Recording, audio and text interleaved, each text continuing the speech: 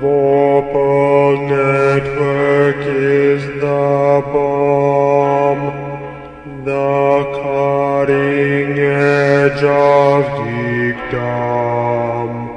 Comics, advice, D&D, movies, video games, RPGs.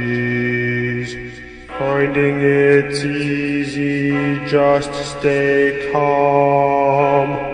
VorpalNetwork.com. This episode of The Tome Show is brought to you by listeners like you. Thanks for using the Tome's Amazon store.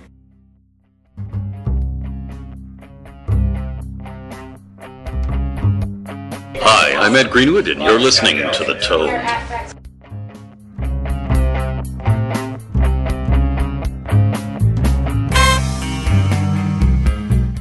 Welcome to The Tome, a D&D news, reviews, and interviews show, and I'm your Tome host, Jeff Greiner.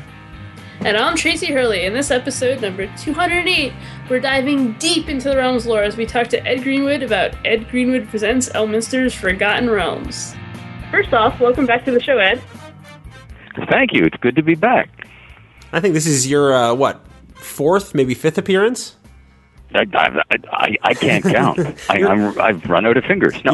You're almost a regular. We might just have you start your own show. Ooh, a regular.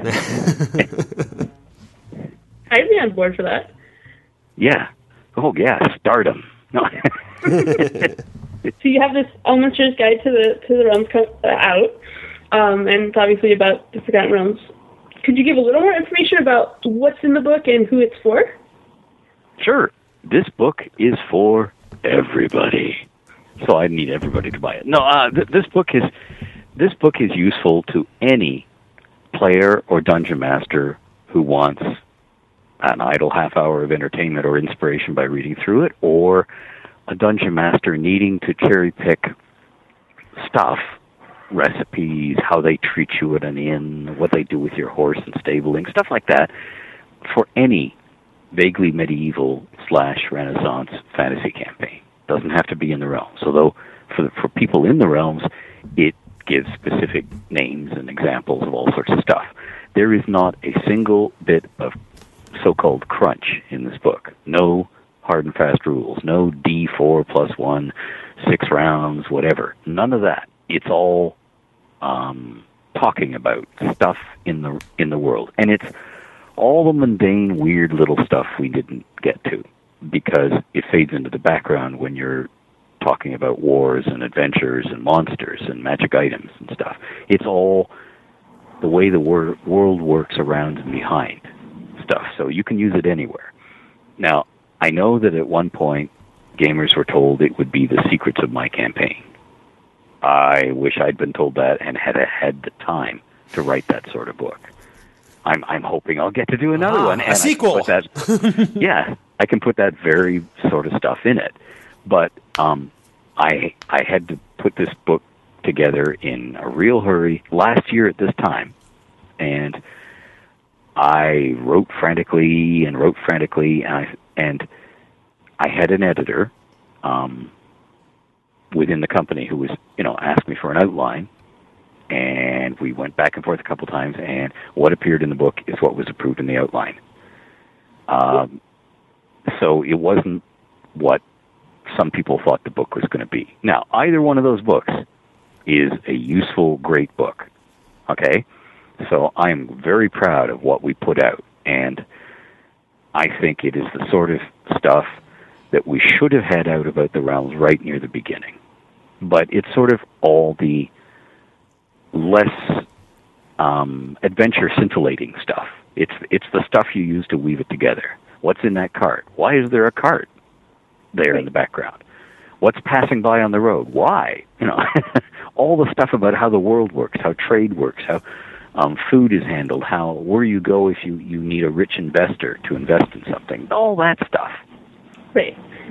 All those questions that DMs often have to make up on the fly because their players suddenly ask them about it, and can be kind of difficult to create in a way that informs about the world in addition to just providing something for the players to react to.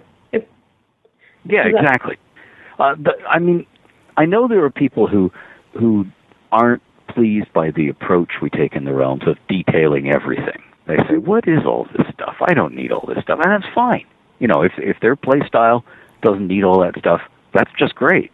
I mean, people like that don't need some of the stuff we provide, but this stuff is provided because a lot of us don't have enough time between play sessions. We've got, you know, our lives are so busy that and that we have to sort of do things on the fly. And this helps the Dungeon Master. He says, wait a minute, I know there was something about doors or oubliettes or you know, trap doors or how you raise and lower things into the loft of a barn somewhere. Flip. Here it is. You know. Well, I find that even if I'm not going to flip through a book at the table for something like that, and I'm probably not, by reading through a book like this, I have some of these ideas now in the back of my head. So when the party approaches the concept of nobility, you know, I've read this section on nobility in the realms, and so I have some ideas in my head sort of how nobility might work. And I might put the wrong nobility in the wrong place or whatever, but at least I have some ideas in my head on different forms of making nobility work in a fantasy setting. Yeah, and there's something that I think many publishers forget or overlook. The number of people who take game stuff or non-fiction stuff, like, say, the appendices in the back of The Lord of the Rings, at the back of The Return of the King, when you get to the end, and there's all this stuff about Rohan and so on. And because there's not going to be any more fiction from that author arriving in your lap in the next minute, or even ever, you sit back and read that stuff and fantasize. You make up your own possibilities, things that could happen from what you've just read. And I think there are a lot of people who don't game in the realms or necessarily game at all, but who came to the realms through the novels, through the short stories on the website and stuff like that, who read some of the game books and think of possible stories. They you know, curl up with a good game book instead of with a good novel. And so I think the more detail you can give people, remember, you can always say, no, I'm not having that in my game. I don't care about dragons' backstories. I don't care how they got all those long, silly names. Just kill the thing, you know. But other people go, oh, yeah, I want that.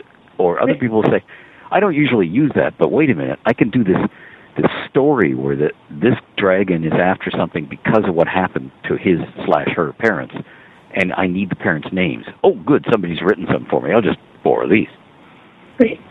Well, and I think, too, if you're interested in your own sort of world building, seeing how other people look at the small details of the world and why even those small details are the way they are in that particular world is a cool thing, too.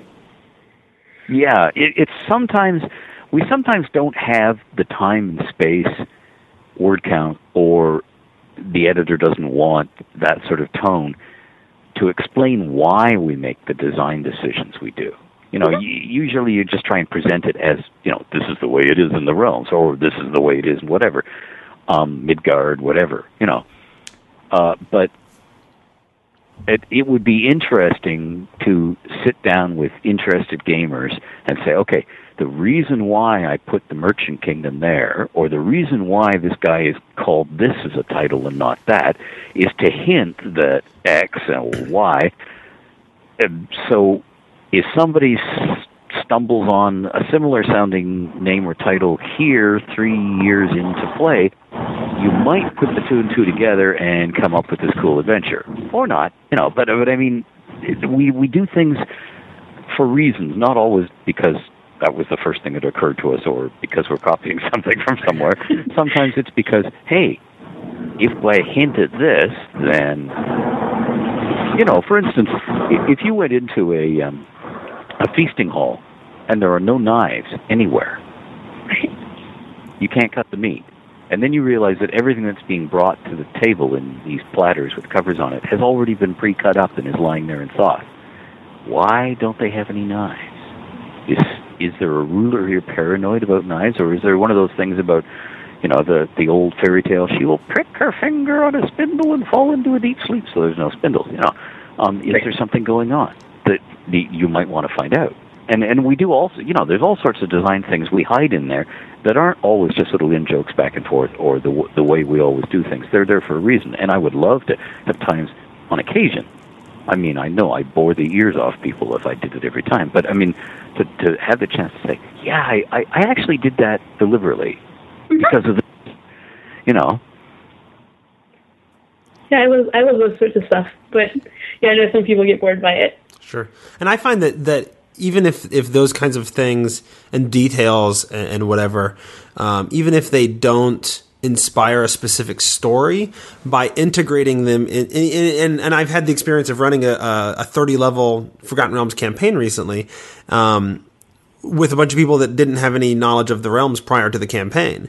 But even though they didn't have that knowledge and they weren't deep into the realms lore, when I threw the realms lore in and took these little trinkets and bits here and there, it made the world seem larger than just what was going on in their PC's lives, And that's vital. That's what makes it feel alive, and what lifts the players from the expectation that I come to Joe's house and I sit at his table and I run through the adventure he's got ready for me, into my character wants to go here and do this, and hey, I've never seen flying airships in the background before. Maybe we could get us one of those. Where do they dock? Yeah, we'll just grab it. It changes them from expecting the adventure to be presented to them to wanting to choose their own adventures, and that's what I think makes them real heroes. When you stop reacting to the world, the world acting on you, and start saying, hey, I want to be king here, or I don't think this king is right. Let's teach him a thing or two, or I would like this law changed, and I'm going to do something about it. That's when things get interesting, and the players really get invested in the campaign because they are doing things that they can't do in real life that are beyond killing the monster and taking the treasure. Well, maybe they can do that in real life, until the authorities catch up with them. But it is a sort of, one-note thing. Right. Yeah, and part of the problem is, as for TMs or GMs trying to provide that, is if all you have are cookie-cutter characters that you just throw in, it doesn't really reward them, because they're not necessarily seeing anything different. If the characters all act the same or have similar names, or the cultures are all the same, there isn't the same sort of need to explore and find out things, because they already know it. That's right, and nothing is memorable, nothing matters, whereas if you've been trying to get to this villain for 3 years of real time, or there's some mysterious person spying on you, you always catch sight of them, and then they always get away before you can get over there. And this has been going on for years of literal time. When you finally corner them or finally take down the villain, it really matters. Everybody stands up and cheers because they've really done something. Because you've invested it with meaning. Mm-hmm. And the best way to invest it with meaning is not for the dungeon master to jump around trying to ham act at the top of his lungs. Oh, you must pay attention to this character because this character is important. See, he's got a shiny big sword. That doesn't work as well as the players around the table saying, this guy again. Oh, I hate this guy. I'm going to get this guy. And the dungeon master just smiles and says, it worked. Anyway, yeah. No. And so you're just talking about, campaigns that are spanning years.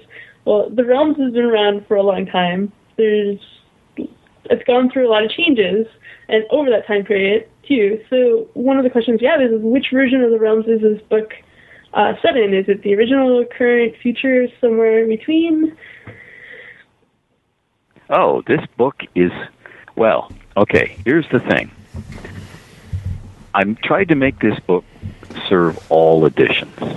It mainly avoids talking about dating at all. Mm-hmm. It's talking about, okay, this is a ball of string. This is the way you will find the ball of string wound if you buy it in a market in Termish or whatever. But inevitably, we do talk about how some things, like, say, clothing fashions, have changed over time.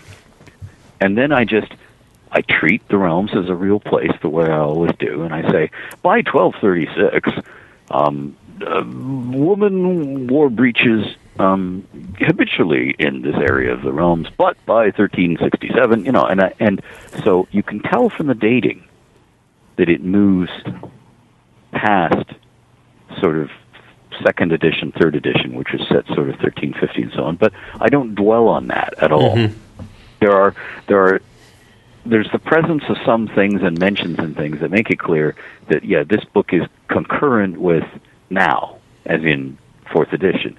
But most of the book, it really doesn't matter what edition or when in the realms. I just talk about how things changed over time, and I do that as little as possible because I'm concentrating on traditions or services or items, or the way things work.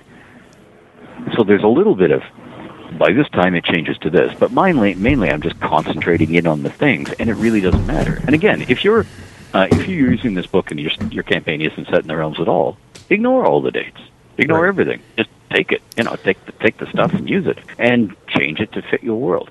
And while I see that, there's certain things that are avoided that make it compatible with the realms, I don't see a lot of mention of Mulhorand, for example, in the many examples that are given in different things, which makes sense because it's not always there depending on which edition you're playing. But I also noted in the section on the gods that we don't have a Monitor, we have Lathander, which is non-4th edition. Well, okay, here's the thing. I'm writing the book in a heck of a hurry. Right. The gods section is always getting way too long already. And by the way, the thing I most regretted cutting out of this book, I had a whole section on what each church, what each priesthood is doing in the world in a secular way. I know we represent this god, but in the meantime, we're trying to corner the market in eggs. Or whatever, the completely secular, I need to make money so I can eat, and I would like my temple to be large, wealthy, and powerful. So this is what I do. All that stuff had to be cut out, just because the moment you start talking about the gods, it starts taking over the book. So, although each one does have a secular aims section. Yeah, but I mean, I went way more into this than I ended up. And the reason why you have Lathander and not a Monitor, because I was in a heck of a hurry, and I was just grabbing my old notes and saying, okay, what out of this is useful in an ongoing way? Oh, good, this bit, good. Plop. Now, I don't mean that you're getting my notes unrewritten. Everything was rewritten before I handed it in, and then in the final editing pass with the superb editor, Kim Mohan, who you may remember was one of the early editors of The Dragon. I think number 3 after Tim Kask and Jake Chikwe was Kim Mohan. And years ago, he hired me, and I put quotes around this because no money was involved, as a contributing editor of Dragon. Way back in an early Gen Con, we went for a walk in a field. And so, we go way back. And Kim is a great guy, and he's a journalist by background, so he's a wordsmith. And so he did the final pass through. Okay, you say this in this paragraph, but the tone doesn't fit with his. So we went through everything. So everything's been rewritten a couple times. But the genesis of why some gods are in there and some aren't is, this section's too long already. I don't have time to invent a whole bunch of stuff about this deity. Let's just leave them out. Flip. Okay. I'm on a sort. No, Lathander. Lathander's who I know, and Lathander's who I can put it in a hurry. If we're talking Monitor, I need to bring Eric Boyd in, and I don't have time to bring Eric Boyd in. I've got to do this book now, as I have to have this section in by Thursday, because despite the fact that it some people think that people lie around waiting for their muse to strike. That may be so if they're writing literary books. In gaming, we got to have the thing done now. Right. I don't. I don't have the luxury of saying, "Oh, could you just not print it for another month because I want to fiddle with it?" No, in the old TSR days, at the old TSR, that was known as tweaking, and people from production would wander around saying to the designers, "Stop tweaking the damn thing and give it to me now," because we need to typeset it, or we need to keyline it, or we need to whatever, So, yeah, you have to get it done now. I would love to spend a year, if someone would pay me handsomely for that year, sitting there writing anything I wanted at any length, and then they'd publish, say, 12 of these guides. Right. You know, about everything. And I could an encyclopedia of the realms. Oh, yeah, I would love to do that. And it wouldn't be any of the big dramatic stuff. It wouldn't be this battle and this king. It would all be stuff like, okay, if you have to go to the bathroom in the royal palace in Suzail, where are the washrooms? Okay, how do they work? You know, are you using water to flush? Are you wiping your hair? All this stuff, you know, which you think, why would anyone want to know that? Well, you know, every time a band of adventurers goes marauding or sneaking through a palace, they're always ending up in closets or under beds or behind tapestries. What's behind the tapestry? Did they dust there often, or are you going to be sneezing when you're trying to be quiet and hide? You know, if you get under the bed and all of a sudden somebody comes into the room of the princess in the middle of the night and you're going, uh-oh, and you're trying to get out, are you under the bed with her slippers, with her chamber pot, both? Or is there already a guard under there with, you know, a poisoned crossbow or something like that? You know, we need to cover all these things.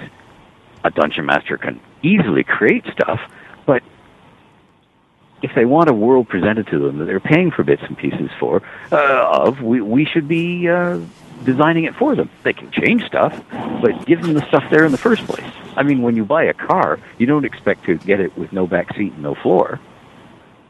You know, and if you buy a house, you don't expect the guy to say, "Oh, there's just one little thing about this house. It doesn't have any plumbing or bathroom."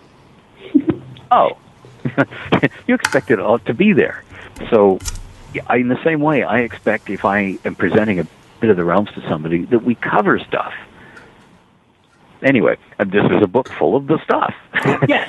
Well, and on top of it, by being able to write it in a book, you can help ensure there's a diversity of, like you said, like maybe some places have slippers and other people have chamber pots, and yeah, some more have and you'd think, why would that matter? Well, you know, if I am a female alone in my bedchamber at night and some guy comes through the window, there are a limited number of things I can throw at him. And a chamber pot is one of them. Mm-hmm. Yeah. Or you can put it over his head if it's big enough. You know, blind him and then shove him out the window again. Or into the corridor. Or if you want to deafen him but not kill him, you put it over his head and then start beating on the chamber pot with something. Now, I'm now talking about the metal sort of chamber pot, the enamel ones as opposed to the crockery ones. You know, and what he's getting is a ding, ding, ding, ding, ding instead of, you know, hearing anything. And then you send him out into the corridor. Right. And the guards go, I just heard a ding, ding, ding, ding. What the heck is going on? Oh, who is this guy? You know, and your job is done. So, I mean, there are reasons why we delve into stuff that, you know, some people might say, why would you care about that? Or, you know, you have a thing about chamber pots. No, it's not that at all. I'm trying to... If I have to describe a room in a hurry as a dungeon master, I want somebody to have gone through a room and said, okay, there's a sconce on the wall. There's a candle in it. It isn't lit. So how do they light it? Oh, the lighting implements are these, and they're over here, and there's probably a candle snuffer, too. Because, you know, a candle snuffer might be a long metal thing, which I can ram up somebody's, you know, as an improvised weapon. Or I can bend it to put through the handles of the door if somebody's trying to break in, or something. You know, I need all that detail there. Yeah. Well, and just off the top of my head, you could be in a culture that, like, or in a place where there really is such a thing as monsters under your bed, unless you have this talisman. But it turns out the talismans are made of gold or something, so you have an adventurer come in and searches around the room and steals it, and then that night the monster comes and kills the person who sleeps in that bed, and now you've got an adventure that's reacting to what the player did. Sure. Or, you know, you could have the princess or duchess lying in her bed, and she knows there's an intruder, so she reaches down and pulls out the talisman. And now the monsters are marauding through the room. Right. And she's staying inside her four-poster saying, I'll just wait for the crunching noises to stop.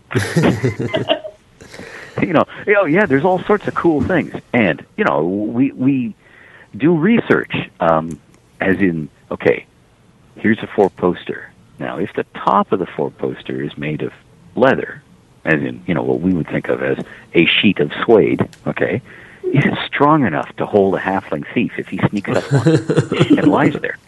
How many children did you throw on beds, Ed? What kind of research are you doing? What kind of research are you doing here? No, not with live people. And the other thing is, how much does it sag? The halfling thief all just hide up on top of the princess's bed, and the four-poster top sags down to almost touch her nose. She's going to figure out there's somebody up there. Oh, look. And so there's things like that I think about when I'm working on furnishings and thinking about things. And this should be immediately apparent to everybody, because a lot of people who aren't even gamers have watched The Lord of the Rings and now The Hobbit, and you realize, whereas you can gloss over things in a novel, and even in a written adventure, and in fact, sometimes in written adventures we gloss over things we shouldn't, because guess what? Players will have their characters do weird things that we didn't think of, But a movie maker can't cut any corners. He's showing you everything. So he has to design everything and make it, and it has to be there. Even if it's just done digitally rather than real and filmed, he has to show you somebody snuffing that candle or lighting it. There's no cutting corners on the details. And this is a book full of a lot of those details. Mm-hmm. Now, obviously, looking at the thickness of the book, there would have to be 20 of them to just cover, say, the heartlands of the realms the way I'd like to cover them. We can't do everything in a book, but I tried to make this book full of little dribs and drabs of really useful stuff. Maybe not to every dungeon master or every player or every reader, but you should be able to read through it and go, "Oh, that's cool. Oh, wait a minute, that gave me an idea. Oh, I can use." That's what the book's for. And I note, as you mentioned, that you could do several of these just on the Heartlands. That I notice as I go through the book, there's not any effort made to organize like geographically. There's no effort to make sure that each major country or kingdom is detailed in each sort of category or whatever. No, I didn't have the word count. I did try, and I started out with the currency section, which I don't mean it's at the front of the book. I mean, when I started out writing it, I tried a draft in which I covered the coins and quasi-coins, because in some cases they aren't coins, they're like metal plaques and stuff like that, and shells were used, but I mean, coins or their equivalent. I tried to do one of those things where, and in Kalimshan, blah, blah, blah, and in the Tashalar, blah, blah, blah, and I thought, holy crap, I'm going to run out of pages, and the whole book is going to be just about coins. I can't do this. I don't have the word count. Right, okay. Absolutely. I almost expect to see lots and lots of tables and charts, just and that, even that stuff's not there. But you've got some of those in other products too. Yeah. So I did the okay. Let's give everybody a grab bag of interesting, cool stuff, because I don't have the time and word count to give them an encyclopedia. So instead of a movie like The Lord of the Rings, but about the realms, this is the trailer. All the cool stuff here, fast-moving stuff there, glowing stuff there, interesting stuff. What the heck was that there? Oh, we're done. Mm-hmm. Okay, so it's to get your inspiration kit.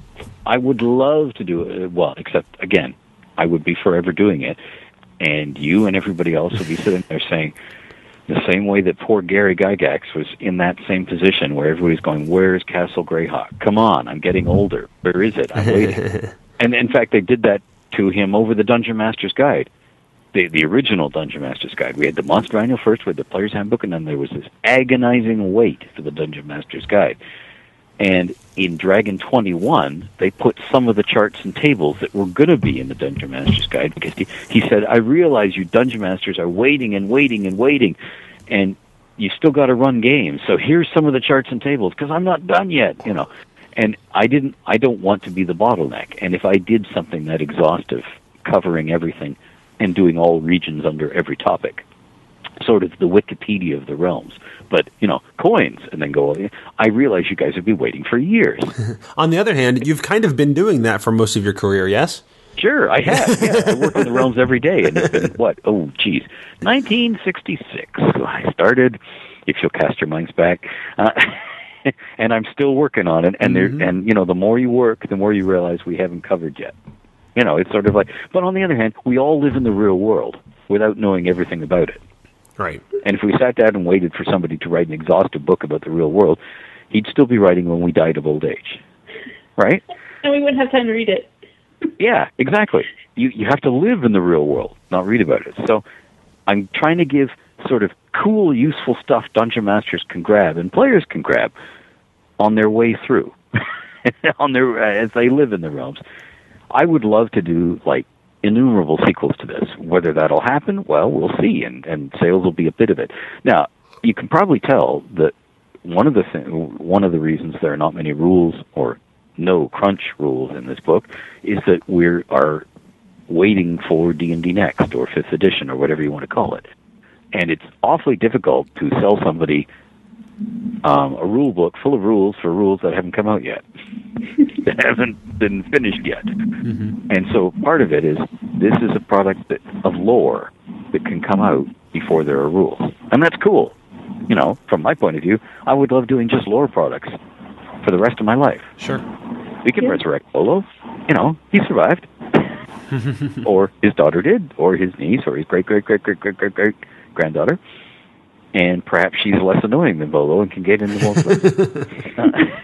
And Volo's guides could ride again. I mean, I love writing bitchy restaurant reviews for imaginary restaurants. I can do that. But I would love to do tons more lore stuff. But again, what will come out, we'll see. I have this Sundering novel to write, mm-hmm. and some other stuff. And just before you called, I was working on some new Eye on the Realms columns. Between the forging columns out front, which is talking about the sort of process of DMing and creating the realms, and the Eye on the Realms columns behind the paywall at the Wizards website, which are about specific things in the realms that you can pick up and use. I'm trying to constantly give players and DMs and fiction writers and people who just read all that stuff for pleasure, like I was talking about earlier, tons and tons of stuff about the realms, and I hope I never stop. Of course, I will die and stop sometime, but I'm hoping the realms last until I die, and longer, and that I keep busy every day churning this stuff out because I love doing it. And you seem to be leaving behind a legacy of other people to pick up the slack, in the future. That's okay. That's the cool thing about the realms. Mm-hmm. It being a shared world. It's not like, oh, he's dead, nobody else can write about the realms anymore. No, there are tons of talented people who have been writing in the realms for years. They all know what they're doing. They may do very different things. A Bob Salvatore novel might be very different from, a source book from Doug Niles early on, But they all know this aspect or that aspect of the realms and have embraced it and made it theirs, and they can all do realm stuff. Mm-hmm. And there are lore lords like Brian Cordial, like George Krashos, like Eric Boyd, like the James brothers. There are many who the realms would be in safe hands if they took over because they know their stuff. And that makes me very happy and very confident because I can say, okay, if I'm busy this month, that's okay. Somebody's got the realms back. Mm-hmm. Good. Now, as I go through this book, I look at the examples and I look at the God section as well, and I note, or should I be noting, that the book does seem to be very human-centric. Yes. Again, I didn't have enough word count, and I had to make a decision early on. What do I do?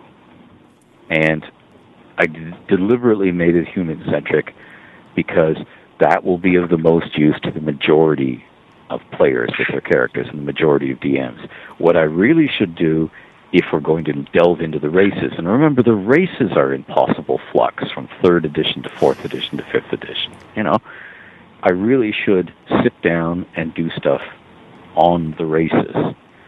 For instance, we've never, I wrote years ago a whole gnome language column that I don't think we've ever printed called Gnome Talk. And we I don't mean the gnomes call it that, or they call it that in the realms. I mean, I called the article that. Right. And I delved into what gnomes were like as people. And then along came 4th edition, and I'm a monster rather than a player character class. So there's a change in the race. I've been redefining what is behind the scenes for hobgoblins in answer to some questions, recent questions, in fact, at Candlekeep, so that we get more of a picture of what they're really like as a long-lived race, rather than, oh, grunt monster, you kill and move on. You know, that hobgoblin has a wife and kids, or maybe that hobgoblin is the wife. How can you tell? Did you look closely enough before you gutted it? You know, and all this stuff. I'm trying to bring all of the races to life in detail, and there just isn't the word count in this book. So what I did in this book is I concentrated on the dominant human culture that we've been exploring in sort of the heartlands of Faerun, because that's sort of where most of this book is. It's in the heartlands, and at the moment, on the surface, humans are dominating. And the other thing is, of course, we've done drow, and drow in other topics, and they are the dominant, at the moment, Underdark race. So I thought, okay, the easy thing to do is not talk much about the Underdark. We'll leave that, because that's been done in other products. And when we're talking about the surface realms, who's on top at the moment and who's most prevalent, the humans, okay, that's what I talk about. And just because I didn't have time to discuss a lot of design decisions, and I didn't have space to do everything, so I started cutting back myself so I could do a good job in a small spot. It's sort of like saying, oh, I have a week? Okay, well, I have a week and 4 acres. I am not planting a farm. I am planting a small garden. So that's what I did. I went in to do as good a job as I could on the small garden by confining the workload to a smaller place. So it wasn't like, oh, I hate elves, or oh, I hate dwarves. It was, okay, I've got like, oh, geez, here we go. I got to be writing. And I concentrated on the humans. The other thing about it's the same way that I can cover a lot more ground if I write, say, a James Bond-like book, because I don't have to explain to the reader what a telephone is, or a gun, or a silencer for a gun, or a car. You know, I can just show it or talk about it. Whereas if at the moment I go away from what humans and the sort of middle-of-the-road fantasy that we've read and seen and so on, and start talking about, okay, gnome's underwear is different than human underwear, then I don't have to explain it all, and I don't have the time or space. Whereas with humans, I could say, yeah, you've all seen a bra. Okay, move on. No. You see what I mean? I would have to explain everything, and I just didn't have the word count or time. Now, if I get to do sequels, Well, for the record, I have slowly, over the last decade or so, become more and more interested in Realm's dwarven culture. So anything you can do to add to that is awesome by my book. Well, thereby hangs a tale.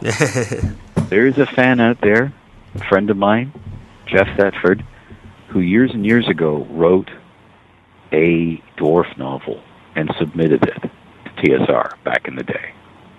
And I have always hoped that it would get published. He had some really cool things in it. It didn't get accepted, but I live in hope that someday, somehow, he will get his chance. So one of the things I've been doing is soft pedaling. I know I had to do Dwarves Deep and so on, but I have kept my dwarven stuff on the, here are the clans, some of them. You know, here's what happened to them. Here's where you encounter dwarven adventurers. And less about the stuff that, well, for instance, if you pick up the new book that Mr. Falconer did on the design for The Hobbit the movie, it's full of designs for the dwarves. All of their accoutrements, all of their weapons, why they made them look the way they got, why they did it. They had 13 dwarves to make different from each other, you know, on screen. But, I mean, you get pages and pages of how they dress, what their weapons are like, how they're different from each other, what their tools are like and stuff. I would love to do that, and I've been doing little bits and pieces of it around the edges in the realms, but I haven't gone whole hog on it, because one of the problems back in the early days, you might remember when Dwarves Deep came out, a box set called Dwarves of Krynn came out within a month, and I believe there was also an adventure about dwarves, and then there was the complete book of dwarves. You all by different hands, all coming up from TSR. And I'm thinking, okay, if we're going to do the dwarves or the elves, those two dominant races, and then the next rung is halflings and gnomes, the player character races, before we start going weird and going half-orcs and treants and stuff like that, we better all get together, or we're going to have conflicts of everything. Mm-hmm. And I don't just mean I describe them as, elves as having long, pointy, floppy ears, and you describe them as having pointed but small ears or whatever. I mean, we're going to start saying, oh, elves are frivolous, whimsical, laughing, dancing, singing, merry things who can't get through a sentence without giggling. And somebody else says, no, elves are like we saw in The Lord of the Rings. They're these tall, grim, graceful, incredibly dignified, arrogant things who think humans are not much. If I'm starting to do a culture, I need to have a meeting of the minds with the other people who are designing. And the Realms is a shared world. I can't just go ahead and decide that for everybody. Mm-hmm. Naturally, the staff designers would like to come to a decision on that. And the way things are structured with Wizards right now, James Wyatt is head of story, and he should be saying yes or no to these things, not me doing it all by myself. So I'm hesitant to go ahead and start detailing any culture. There are people at Candlekeep, as you know, who have been asking about orcs and hobgoblins and so on for years. And I try and give answers that won't create boxes that trap dungeon masters. Sure. I'm trying to give them stuff to go on rather than stuff that's definitive and flat out blatant, as in, no orc does this. I never want to say that. Although as we get more and more novels, of course, more and more things get detailed through that avenue as well, though. Oh, sure, they do. And I watch that, and my job is to say, okay, for every loose end in the realm you tie off, I need 3 new ones created. Sure. Give me elbow room. I'm doing the Daniel Boone, I need elbow room thing constantly, because I'm trying to, people are saying, okay, how old is Mystra? When did she create the Weep? All this stuff. And I go, no, I don't want you to know that. I don't want anybody to know that. I want that to be up to the dungeon master. Sure. To hint. And somebody said, well, can't we just... No, let's not. Let's suggest. Let's hint. Let's have Elminster wink at you as he tells you, well, this could be true, or maybe that could be true. I could be lying. In fact, I usually am. Rather... So, again, to give the dungeon master the maximum amount of room to spin stories. I realize over time, like accretion after accretion of fact, and we deepen the lore, we say more and more things definitively, we define more things, and there are right and wrong answers to things. And I get that. And I get the hunger of every fan who wants to know more. But I also want to leave them wanting more. Mm-hmm. We're walking that tightrope of saying, oh, yes, I want to tell you all this cool stuff, but I don't want to pin down. And sometimes it's nice to have mysteries, especially even game worlds. Yeah, people love mysteries. But on the other hand, the little stuff, like the chamber pots and so on, that I put in this book, that's handy to have. Okay, at least give me the damn tool so I know what I'm talking about. You may not know the niceties of driving, but you see this thing? This is called a key. You need it to get in that door. And then you need to put it in the ignition. Okay, now you're on your own. but I needed to give you the key. So this is a book about the little useful stuff. The cups, the plates, the keys, the chamber pots, the doors, the locks, the where I hide stuff. Where do you hide your key in a city? A medieval city.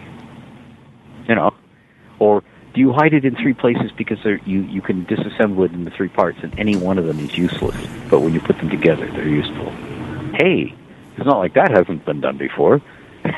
The rod of 7 parts, no. But I mean, but I want to give people useful little nitty-gritty so that they can spin the larger stories themselves. Right on. Now, I've been largely very positive about the book. I do have one concern, and I wonder if you wouldn't address that. Generally speaking, the book is very broad, right? It doesn't get into very much details and specifics. Ironically, right?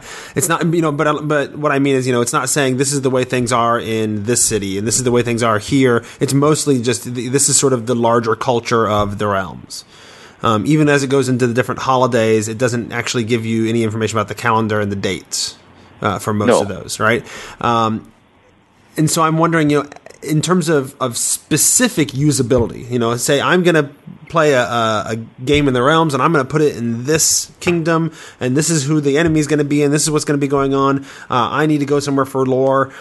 This book does tend to be difficult to sort of find that specific lore, just by the nature of the way it's organized. You're quite right, and if I get the time, I had hoped to write this before the book came out, and my life being what it is, I just didn't get the time. I wanted to do an exhaustive index, not a table of contents index, but every single mention of everything, and not only every single mention of everything, little notes in parentheses that say definition, not, and then little half sentences that expand more on what is actually said in the text to settle anything confusing or something that might be argued over. I wanted to do that sort of index so that it could be posted on the free area of the Wizards website, and it could be on the same sort of page layout. There's that gorgeous design for each page that the printed book is in.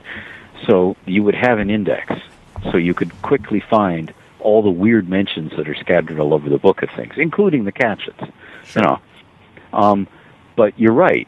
It is of the classical textbook style source book, by which I mean school textbook organized, the Constitution of the United States, subsection, and then that sort of stuff.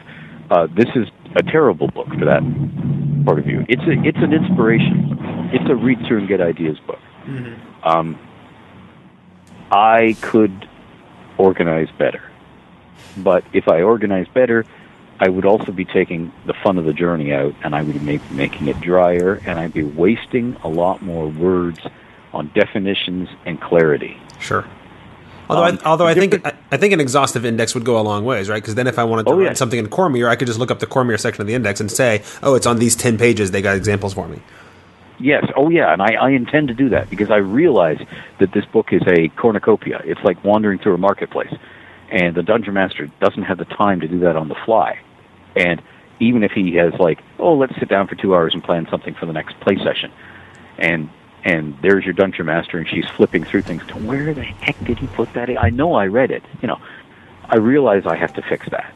And that would make the book more useful.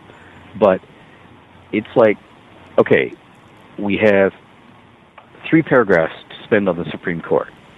If I spend them on saying the Supreme Court was founded in this date, with this many people, by this, politician or act, but it changed in this date, and da-da-da, and then started naming people and so on, I would use up my word count before I said anything useful. But useful to role-playing would be describe what it's like to a player character to be hauled before the Supreme Court, And what do they look like? How do they speak? They say, you are charged with, give me the stuff I need immediately in play. That's what I did in this book. I'm giving you the sizzle of a steak. I'm not giving you how to butcher the animal to come up with all the cuts of meat. I would love to do what you are quite rightly pointing out. We need a little organization here. But and in fact, my original outline that was approved for the book had a 4-page index at the end. And they said, 4 pages on an index? Come on. Out. And because that's 4 more pages of stuff. Okay, that's cool, but I would rather have had the index. Sure. Because I'm a greedy gamer. I want it all. Yeah. And I looked at the photographs of me at the front and the back of that book in Elminster costume and say, well, that's nice, but I know what I look like, and I'm not all that beautiful. Can we can those and put in indexes instead? Well, I lost that battle. Because, frankly, I'm not the most beautiful person in the world. I don't have to see a photograph of myself climbing around. Or, why can't we put that on the website and the index in the book? But on the other hand, the approach in this book was to give you ideas and art. Some of it pick up art, but mostly new, to support those ideas and get your ideas flowing and to get some of the feel of playing in my world. So that's what we did.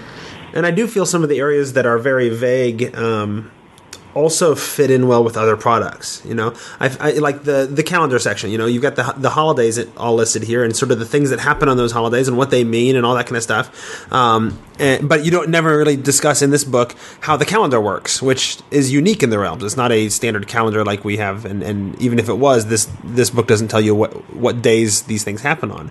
However, as I recall, the 3rd edition campaign guide had a very good and detailed section on the calendar, but didn't have all the information about exactly how all these holidays worked.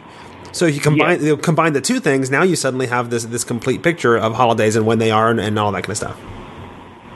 True, and again, that was forced on me simply by the fact of, no, I don't want to repeat this stuff, because we said it in one way or another, in every first old gray box, the big black box, the 3rd edition realm thing, we said it in all these things over and over again, and who knows, things change over time in the calendar. But one of the things we haven't done is given you in-depth stuff for festivals and holidays, but I don't have the space to do all the religious ones and all the local ones, like Waterdeep's, sure, Fleet Wake and so on. Or the God-specific ones. Yeah, I don't have space. So what are some of the ones you'll find celebrated in most places, no matter what, even if there isn't a temple or a shrine in the place or nearby? What are the ones that everybody sort of knows about, even if they don't? Oh, okay, so I'll cover them. And even then, I'm just starting on them, because, again, it's the same what I was talking about before with the priesthoods and putting in details of the churches and so on. We've never, and I realize there are code of ethics reasons for this and so on, but we've never actually written out some of the prayers and the rituals in full detail, that happen every day in some religions. We haven't gone to that level of detail. That I would love to have in there. But again, if I'm doing religious festivals and occurrences, I should detail everything. If you have to pin the tail on a donkey, why? And where did this come from? And how exactly is it celebrated or observed in Waterdeep as opposed to Afkatla or Selgoth?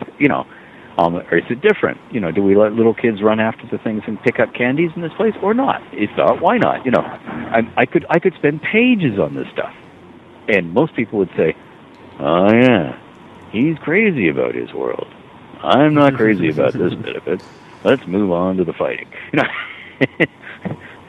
So if I then tell you they're poison candies, you know what I mean. There's always the saw-off between, okay, is this going to further an adventure? Is this an adventure hook? Is this something we can use?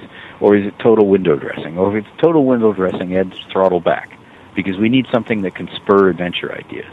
The moment I give you adventure ideas, like, did you know that this one guy who makes these windows and sells them for all of these port cities around the Sea of Fallen Stars, he's designed the windows so that if you know how to knock out this one piece, you can then quietly from the outside disassemble the entire frame of the window and then the glass panes and then get in?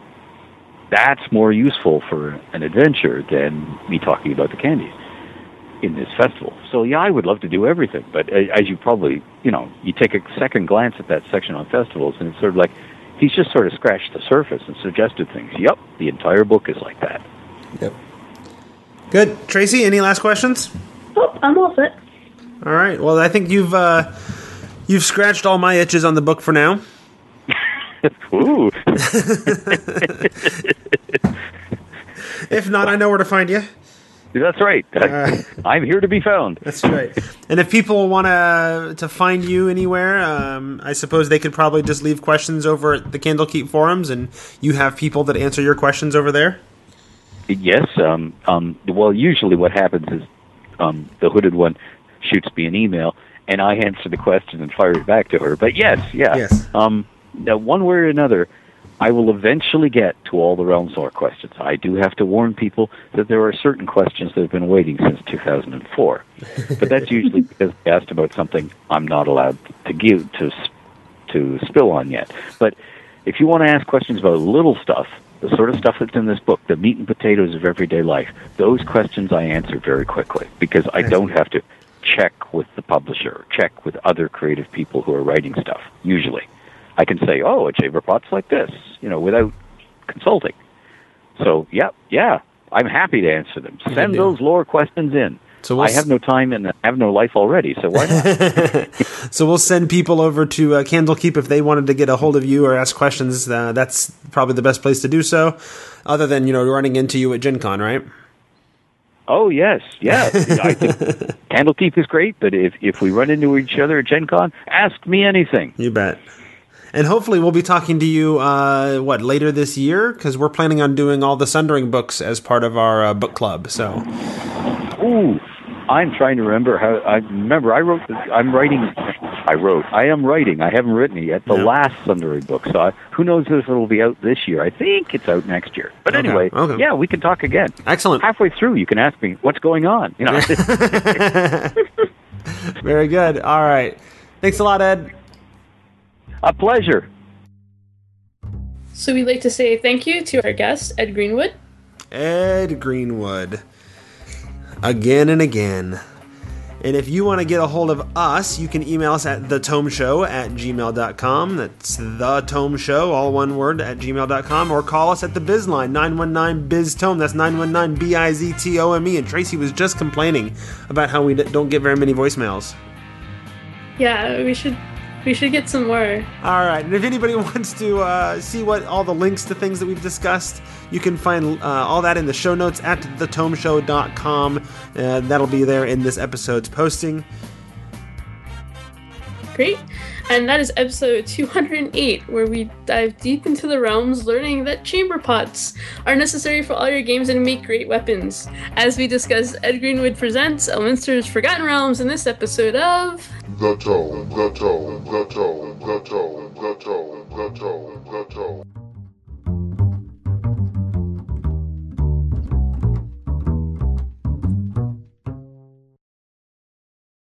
I'm on the wall.